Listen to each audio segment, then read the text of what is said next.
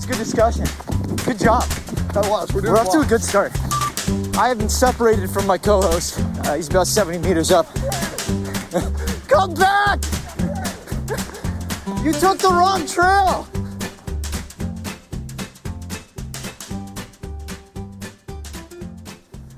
Wow, it is a marshmallow world in the winter. Good morning. This is the Morning Double. I'm your host, Jeffrey Cunningham, with my co-host, Rich McMillan over here.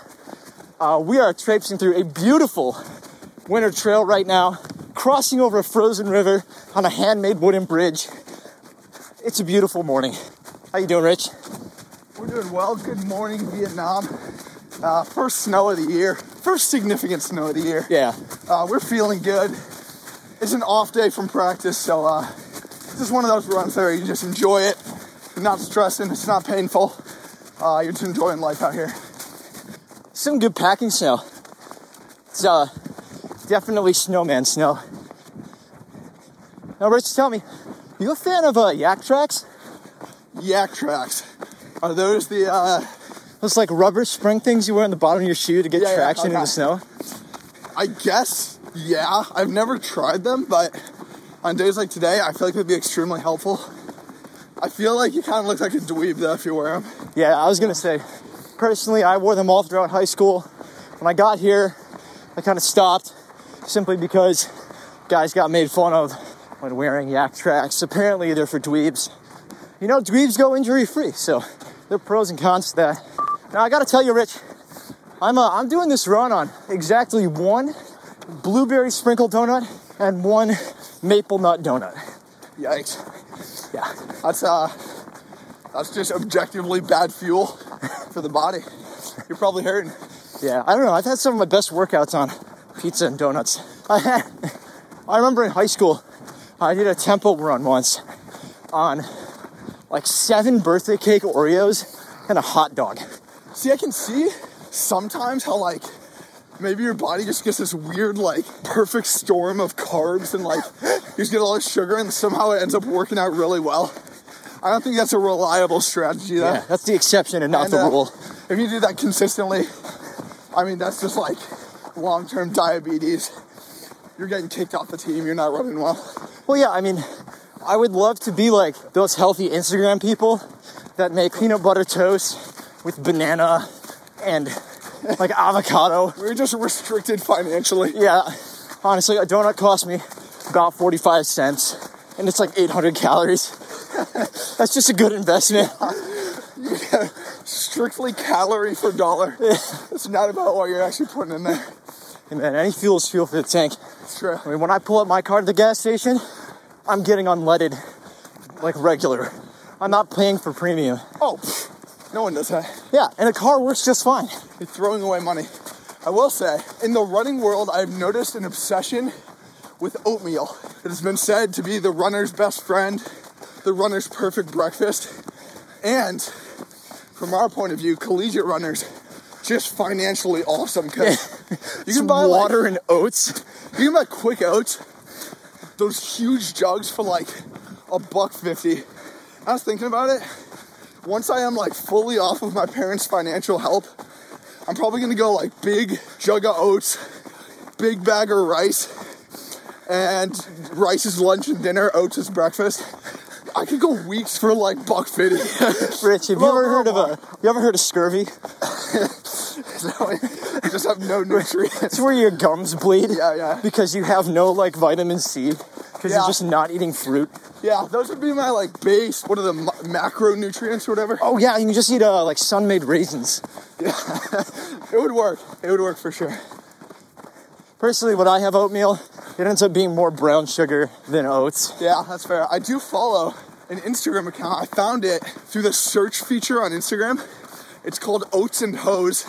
Would recommend you follow. Basically what it is, it's a collegiate running Instagram entirely devoted to talking about running and posting pictures of oatmeal. Pretty cool. I don't know who runs it or like what team does it, but I'm a big fan, so would recommend you give them a follow as well. Big shout out. It's kind of like what we do, except minus the oatmeal and minus the cool. Oh, yeah. Yeah, we're just boring. Other emergency meals I'm a really big fan of, like minute rice and whatever kind of protein I can find in my freezer. I don't think I know what non-freezer burned chicken tastes like. It's just, pro tip, hamburger helper doesn't need to be hamburger. You can put whatever you want in that. That's true. I definitely, well, this isn't as financially responsible, but I've just bought like a literal salmon, like the fish, and then I just... Like a live salmon? No, but like, it's not like cut up, you know, it's like a big old fillet, and I just keep that in my freezer for like 5 months. Oh, that's $6, you like Kroger? Yeah. You cut off a little bit for each meal. That's a big move. That's delicious. I know a big go-to for me is boxed macaroni and cheese, can of tuna, and whatever frozen vegetables I have laying around. Yes. One of the things that really flipped my nutrition paradigm upside down, I was talking to our team nutritionist, and she said, quote, you should be having, with like the mileage you're doing, about 37 to 40 grams of protein per meal, which just rattled me, because if I had to guess, I would have probably said like, maybe like 10 grams per meal. That seems like a lot, but that's just not the case. So you need a ton of protein. So I've been like focusing on that for breakfast, lunch, and dinner. I just have protein powder that I put in my oatmeal now. Oh my gosh. Is this for a specific phase of training? No, she just said like in general, in high mileage, it helps to like recover your muscles. So it is for a specific phase. So I know during championship season, I'm definitely more carbs oriented. Yeah, if you're burning more calories, you need more protein. I assume it's like proportional, but... Really good for muscle synthesis. Ooh. We're trying to put on some pounds out here. I mean, honestly, track season, you don't need a lot of weight. Wait, I said that backwards. Yeah. Honestly, track season, I'm not trying to be that light. I'm trying to get those biceps massive. Yep. I mean, it's cutoff season. We're going to have girls looking around. The mentality you got to have is get as bulky as possible and then just make do with your running performance. Right, yeah. Not vice versa. You're going to run how you're going to run, you know? Yeah. Matt is look good, run good. Look good, run good. Priority, look good. I know that freshman year, Rich and I actually had a really poisonous habit of trying to best each other in the weight room. You know, we'd be doing like weighted dumbbell step-ups, and I'd grab the 20s, and he'd look at me and pick up the 22.5s, and we would just go at each other until we were cringing. And then we'd wonder why we felt so bad the next day. Like, why is running so hard? Since we have gone off on this tangent of like nutrition and like good habits outside of running, I wanted to bring up a study I saw that has to do with like ideal sleep for a collegiate athlete. I found it really interesting. Basically, I think it was at Stanford. They did a study with some sport, but they said in order to like recover properly and be your best self as an athlete, you need like at least 9 hours and 15 minutes of sleep, which seems like a whole lot to me. Especially, I've always heard like 8 hours is like the goal. If you're hitting 8 hours, that's good. But recent research has shown that's not quite enough. I'm sure it ranges from person to person and what area of training you're in. Personally, I think I run better on about 10. I'm just a sleepy guy, I guess. I've also noticed that there's just no upper bound. The more sleep, the better you feel. The faster you get. Yeah. I've noticed that I function better, not just on the length of time I sleep, but the consistency at which I'm going to bed and getting up. Like 10 hours of sleep from 2 a.m. to noon feels a lot worse than 10 hours of sleep from 8 a.m. to 6, you know? Yeah, that's just a whole... Or 8 p.m. to 6, I'm sorry. Just a whole circadian rhythm sort of thing. That's the only buzzword I know about that, but I know it's relevant. Dude, I took some melatonin last night. Could not fall asleep. I'm a non-believer. Really? You know, obviously it's not supposed to work like chloroform, but I was hoping for something. I mean, nothing happened. If anything, I was more wired. Yeah. You know, that's a special thing about sleep. The more you focus on it, the harder it's going to be to sleep. It's true. A paradox, really. I take the same approach to meditation and into homework, you know? The more you try, the harder it's going to be to do. So just don't do it. Interesting. I actually have been intentionally putting off my homework until the day before this semester. So I've gotten to the point in my academic career where I know myself well enough where I am more productive with my time if there is a due date approaching. So instead of like trying to do homework a while in advance and getting really frustrated because I'm not that productive, I just don't do it until a day or so before. And things have been working out so far. Finals are coming up, so I guess I can't say anything before the fat lady sings, but but I'm feeling optimistic. That's right, Rich. At some point, you gotta stop reading the self-help articles. You gotta recognize the cold hard truth that you're just not going to change.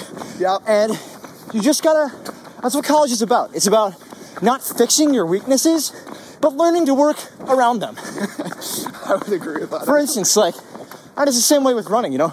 If you know you're not a good kicker, you better be picking it up early to try and gap your opponents, you know?